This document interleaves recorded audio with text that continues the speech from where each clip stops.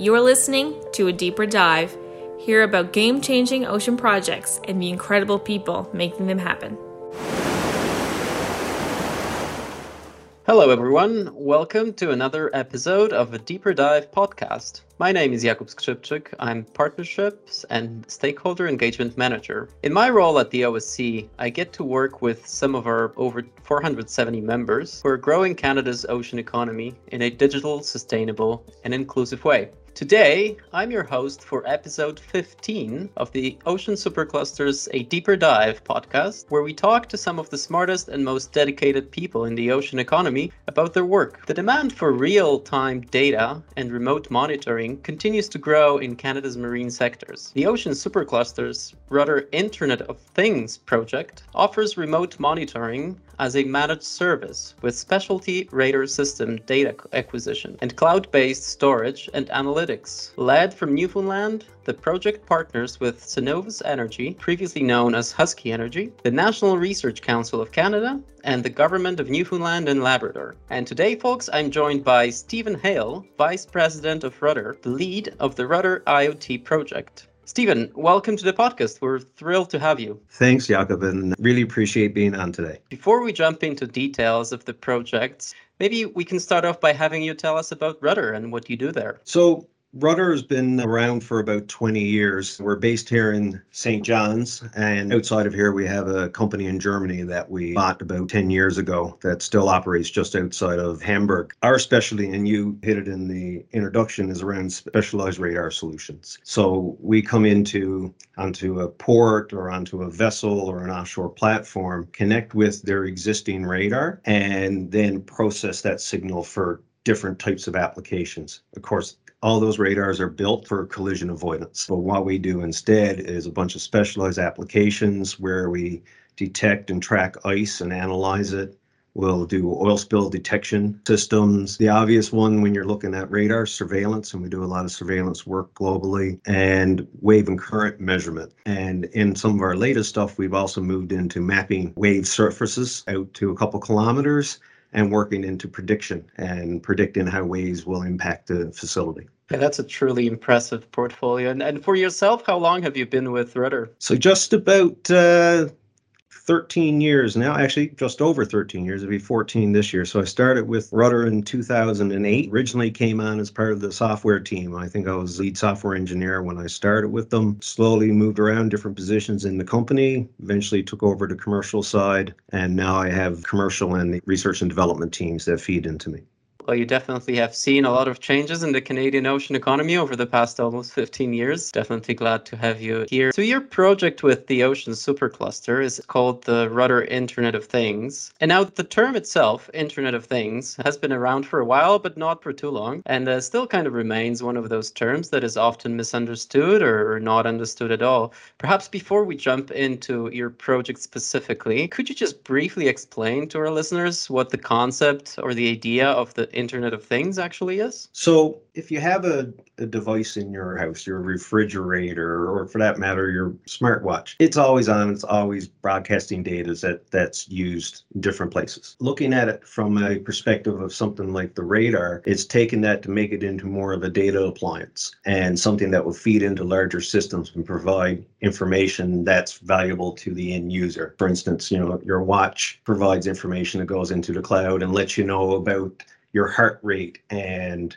your step counts. And some of them will then take that and provide analytics in the cloud. They'll give you information about your overall health and your trends. Everyone gets that Sunday morning indicator from their watch with their weekly stats. And that's information that's being taken in not just from the watch, but if you look at it under the hood, it's bringing information that's coming from GPS positioning from satellite. It's using different optical sensors when it's monitoring your heart rate and whatnot. So it's kind of taken a broad range of things and making them data accessible for a larger purpose. And now on to the Internet of Things project that you're developing, you're leading on for the Ocean Supercluster. Wondering if you could walk us through the main pillars of it and how it is designed to support offshore operations. As I mentioned there in the last question, we're taking that radar system and making it into more of a data appliance. Within that, it's not just things like everyone thinks about IoT, they think about the cloud.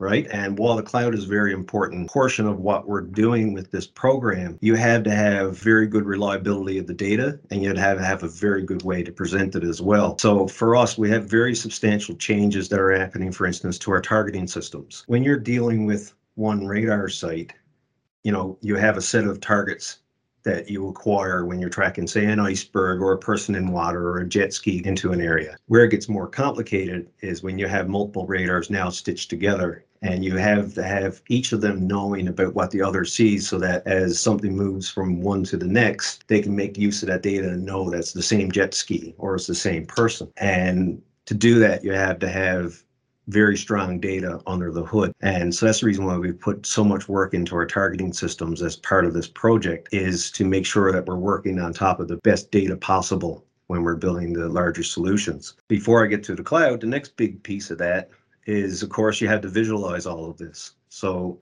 our solution previously was very much made for someone sitting on board of a vessel and looking at the screen, one radar, nothing to be able to bring in things from different areas. So we've done a full revamp of all of our UI solutions. And of course, in the background for that, taking all of that, bringing it into a cloud instance, which then allows people to view it remotely, relay the information to third-party systems. So, for instance, an offshore operator who wants to bring information back into an operations center on land, and then take that data as a whole and act on it in the cloud for advanced analytics, all of the security that goes along with that. Quite a bit of time put into new solutions around security and user authentication and whatnot. It does look like a real game changer indeed. And if you could talk a little bit about what was the impetus to really focus on developing this kind of solution in the first place? For a product that's been around as long as this, over 20 years now, originally these things were designed to sit by themselves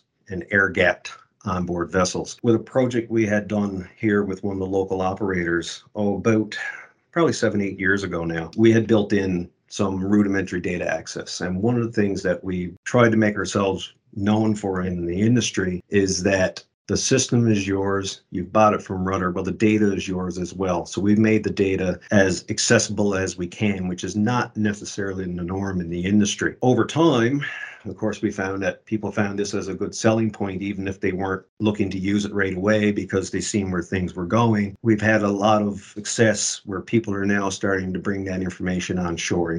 For instance, we do a lot of work with the Indonesian Marine Police and Customs. So they're bringing all of their information on shore into a centralized operations center. And we see that here with some of the offshore operators as well. The next step to that, and of course, part of the reasoning, I guess, for the name of IoT is it's a very recognizable term for a reason. This is the way that not just our industry, but, everyday life is moving more towards. In particular, you look into oil and gas, there's been a very big move to remote operation and digital twins. When people think about, remote operation, this seems like an obvious fit. But if people think digital twin, around modeling what's happening to something offshore, it doesn't seem to necessarily jive. But as part of that, you have to feed that digital twin with data so that it can simulate what's happening. And that's where we come in, where we can bring in a lot of information about the field of operation and feed that back into a digital twin. So, at the end of the day, we're positioning ourselves from a specialized radar perspective to be one of the premier suppliers to fully integrate sensor data. Get rid of the days where you had your radar data and somebody is interpreting it and passing it along. A number of times I've heard of people on ships that had another system that required data from a system like ours, where literally people are writing it down, GPS coordinates in a notebook and walking it across and giving it to someone, or typing it in and emailing it. This is built to make life easier offshore and onshore for that matter, and to build a tool that makes everything more efficient. Amazing. Great to see made in Canada technologies being used outside internationally as well. Are there any other, offshore industries you can see are interested in implementing the technology? You've mentioned oil and gas. How about fisheries? Fisheries, we see it as a good fit, especially when you're looking at predictive fishing. Rutter has not been a mainstay in fisheries over the years. And we've started some focus over the last couple of years with some products that were more targeted towards that industry. For instance, we have a new system it's one of our pandemic babies, got launched in the middle of the pandemic, which, as you can imagine, was fantastic. It's called Wave Vision. So it creates maps of the wave surface and feeds that back to a vessel and lets you know if there's a large wave in the area. When you look at those IoT solutions, really where I think the value is in predictive fishing. So you have a lot of research that goes into fish habitats and monitoring waves in an area and trying to help predict how this affects fish stocks and how they would move. And this is something that can give a real-time data source from someone's fleet, feed it back so that they're not only looking at conditions for how it affects the harvesters working offshore in terms of safety perspective, but also probably value back into predictive fishing efforts. We do quite a bit of work as well in the offshore wind industry. See quite a bit of potential there as well. For instance, a project that we're working on right now where a wind farm that we're dealing with, they have a complex wave regime in the area. So, they have different wave action happening at different points within the park. Up until now, they had used a wave buoy that sat near the farm, and they weren't really getting reliable information for the farm as a whole. So we're working with them now to put multiple radars around the wind farm, do measurements from different angles, and also be able to give directional information. And where a wave buoy would tell them that here's the wave height in this area, we can tell them the wave height, the wave length, but also the direction that it's moving, and taking that and feeding it back to them on shore for future analysis when looking at, peak positioning for the turbines within the park during construction, also to monitor what's happening offshore and how affecting the structures. Since you've mentioned pandemic, I was wondering, because I think the project has been conceptualized right before the pandemic hit. Am I right? Yeah, it was. The project was probably 2 or 3 years in conception before we officially kicked off. I can remember some long nights, everyone locked in, working from home, and a few of us working diligently late into the night in our home offices, getting the final proposals ready for the OSC, as well as some of the other partners as well. I can imagine. And the pandemic has, I think, changed a lot in the way we work and many ocean companies work. I was wondering if you have any insights into how the pandemic has changed your work, and if there has been any significant challenges and perhaps some new opportunities that have come your way as a result of it. The biggest change that we've seen during the pandemic is to see how appreciative customers are that you're willing to help them without being physically there. This has always been a very hands-on industry. And as you can imagine, we're connecting to radars on board ships and with specialized equipment that has to be tuned to a radar. And that was always very hands-on. And one of the things that the pandemic kind of pushed us into, and we found out was surprisingly effective, is we started working with installation work and remote support work, where instead of putting someone on a plane and flying them into China, instead being on the phone with a local technician with video feed up and helping them through the installation. And also from our training as well, we set up a training center here where we do remote training for remote technicians. And during the pandemic, well, I shouldn't say during, I guess we're still technically in it, but customers were extremely appreciative of that. And, some vendors out there were very adamant you had to bring people in. From a customer's perspective, they're saving a lot of money because they don't have people on flights and paying for their time while they're on the flights and the cost of the travel and everything else. But for us as a company, it's actually much more effective. We have a happy customer. We're able to service more customers in a shorter period of time. And at the end of the day, the customer is happier, we're happier, and our technicians are happier because they get to spend more time at home. I think similar testimonials from many of our members. It just seems like the pandemic's helped us make a good use of the technology that we already have. Yeah, and that's the key. As technology companies, which really, if you look at it, even though we classify ourselves as a marine company, we're really a technology company. To leverage that to make a better experience for your customers is going to pay dividends for everybody. Now I wanted to get back to chatting about the Rutter IoT project and just ask, how things were going in the past several months, and if there have been any milestones or key learnings that you've had that you just wanted to share with us today. The project is going very well. One of the first things we did was starting to work on some of the UI elements that needed to be created. We had whole new mapping systems and to bring in the data from multiple sites. And so the UI alpha actually is soon going to be available that we're going to take it to a few customers to trial for certain applications. The earlier revisions of our targeting systems, which we need, of course, to feed the cloud piece of it, and the analytics coming along very well. Having those original concepts from the researcher now starting to be passed over to the development team so that some of that can start to be put together so we can test it in real world systems instead of through simulations. As it's come along, we've had a few surprises, a couple of good ones. One of the things we did with this project, we actually changed our design methodology, new method of how we operate within R&D to take into more of an iterative approach where we have a lot more feedback coming from our sales team and a lot more, I'll say, internal demonstration from the R&D team. As part of that, it gave a lot more flexibility to our developers as well. And, one good example coming out of it, within any development, you try and reuse parts of what you have or to bring in third-party elements that already exist. And some of the things that they were doing with the mapping, it was built so that we had a map base so that we could put our radar on. So, you could see the shoreline and anything else in near proximity.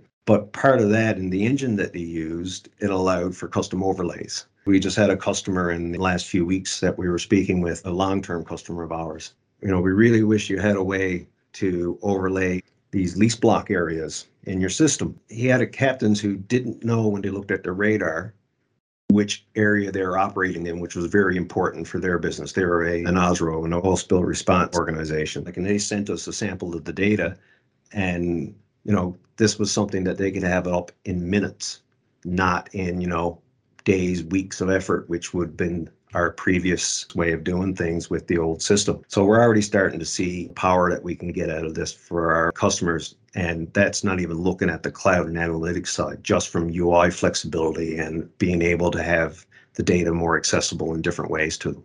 It's so great to hear that we're still very much open to reinventing ourselves and kind of finding new ways to work. I wanted to touch on one aspect of the project that is really important for the OSC, since one of the key elements of our mandate as the supercluster is to remove the silos and broker new collaborations in the ocean economy. And on this project, you collaborate with Synovus Energy, but as well with the NRC and the government of Newfoundland and Labrador. So I just wonder if you could elaborate a little bit on what value do you see in collaboration? Collaboration between any two companies. Everyone brings strengths and weaknesses to what they're doing. The time that Synovus has given to us in terms of vessel access and whatnot to test things which we wouldn't have any ready platform to do without spending money that was well beyond our means and the means of the project to a small company. Even outside of that original collaboration, and it's funny that we're having discussion today because I actually had an email this morning from our R&D department. We've lined up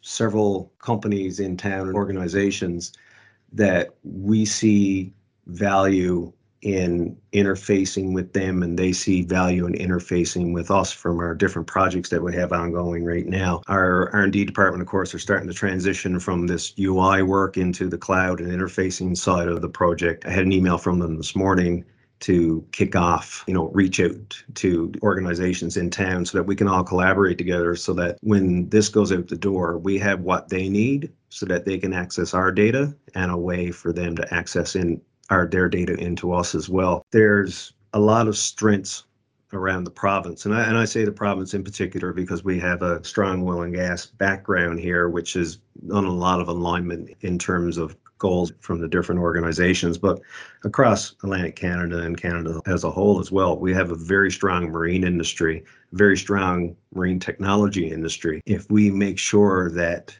we have tools which are common between us, the first goal obviously is so that we can work better offshore here. For instance, say ice management. It's a common goal. There's a lot of companies that work in that space. As you move into other areas, if someone says, hey, this is great, does it work with what can we do inside of a simulator? Well, Virtual Marine already has one of our ice navigators that they've used to connect to their radar simulator inside of some of their ice simulation gear. We make sure that these tools that we're all developing can be interoperable with each other. We can recommend each other to international markets, not just develop for here at home. Oh, that's wonderful to hear. That's, I think, a good segue to perhaps my last question today. Looking ahead for Rutter and for the IoT project, what's coming next? How does 2022 look like for you? What do you have in the shop for the next, say, 12 months? From an R&D side, the next 12 months will still be very much IoT focused. Outside of that, we have a great program that was originally born out of our Germany office and now envelops parts of the Germany office and the St. John's office. We've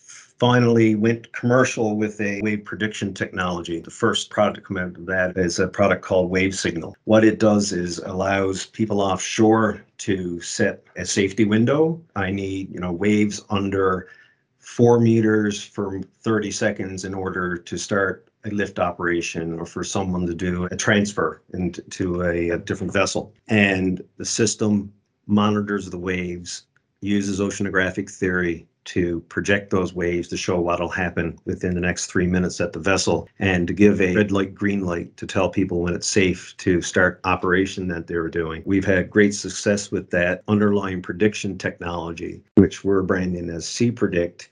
We're going to be coming out over the next few years with a series of products that make use of this. Can't get much into what that will be as it's under development. Not something we're prepared to talk about, but it's very exciting. There's 2 or 3 companies in the world that do this type of work, and it's had a nice opening for us into the wind industry in particular. We're being used now in the UK, Denmark, and Germany, and they have a small display from this wave signal product which shows these predictions, and they're using it when they transfer people onto a windmill when they're doing maintenance. Give a prediction, those big waves are coming, so they know whether or not the crew transfer vessel may slip while people are doing the transfers. It gives them a good view of their safety to draw people back when the wave conditions aren't favorable for them to actually walk off the bow and get onto the windmill. These are all very exciting pieces of work. In closing, is there anything else that you would like to add to our conversation today? Anything that we didn't talk about yet you think would be worthwhile capturing? At the end of the day, and this, and I'm thinking about this from a supercluster perspective, and I've seen a bit of it just before the pandemic. Everyone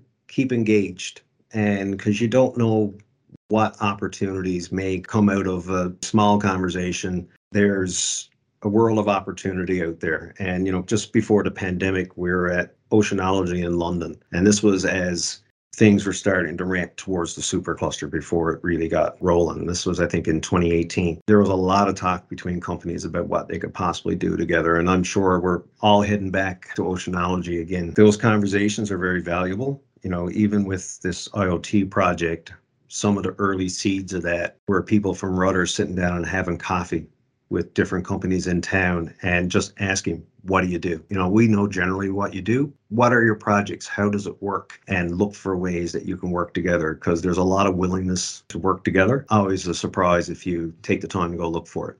Yes, well, as to Oceanology, our CEO, Kendra MacDonald, will be there. It's very uplifting to hear that the collaborations are key in the industry, and I think that's why the OSC has been set up to try to foster those conversations and have all the great founders and ocean economy companies talking to each other, being inspired by each other's solutions. Stephen, it's been a pleasure. Thanks again for spending some time with us today and sharing the latest on the project and beyond. Thank you. Yep, thank you for the opportunity to come on. Hopefully we'll do this again sometime next year after the project is out in the wild. It's amazing, folks, to hear about made in Canada solutions that are globally relevant and certainly present significant opportunity for the future of Canada's ocean economy. I really enjoyed our conversation today. Hope you enjoyed listening. Today we were talking to Stephen Hale of Rutter, the lead of the Rutter Internet of Things project, which is co-funded by the OSC. Thank you to our listeners for joining us for a deeper dive this month as we explore ocean supercluster projects that are built on solving global challenges in ocean with made in Canada solutions. This wraps up episode 15 of A Deeper Dive. I invite you to join us back here next month for the next podcast episode. If you don't already, please follow us on Spotify, Apple Podcasts, SoundCloud, or wherever you get your podcasts. You can also find us and follow on most popular social media. Thanks, everyone.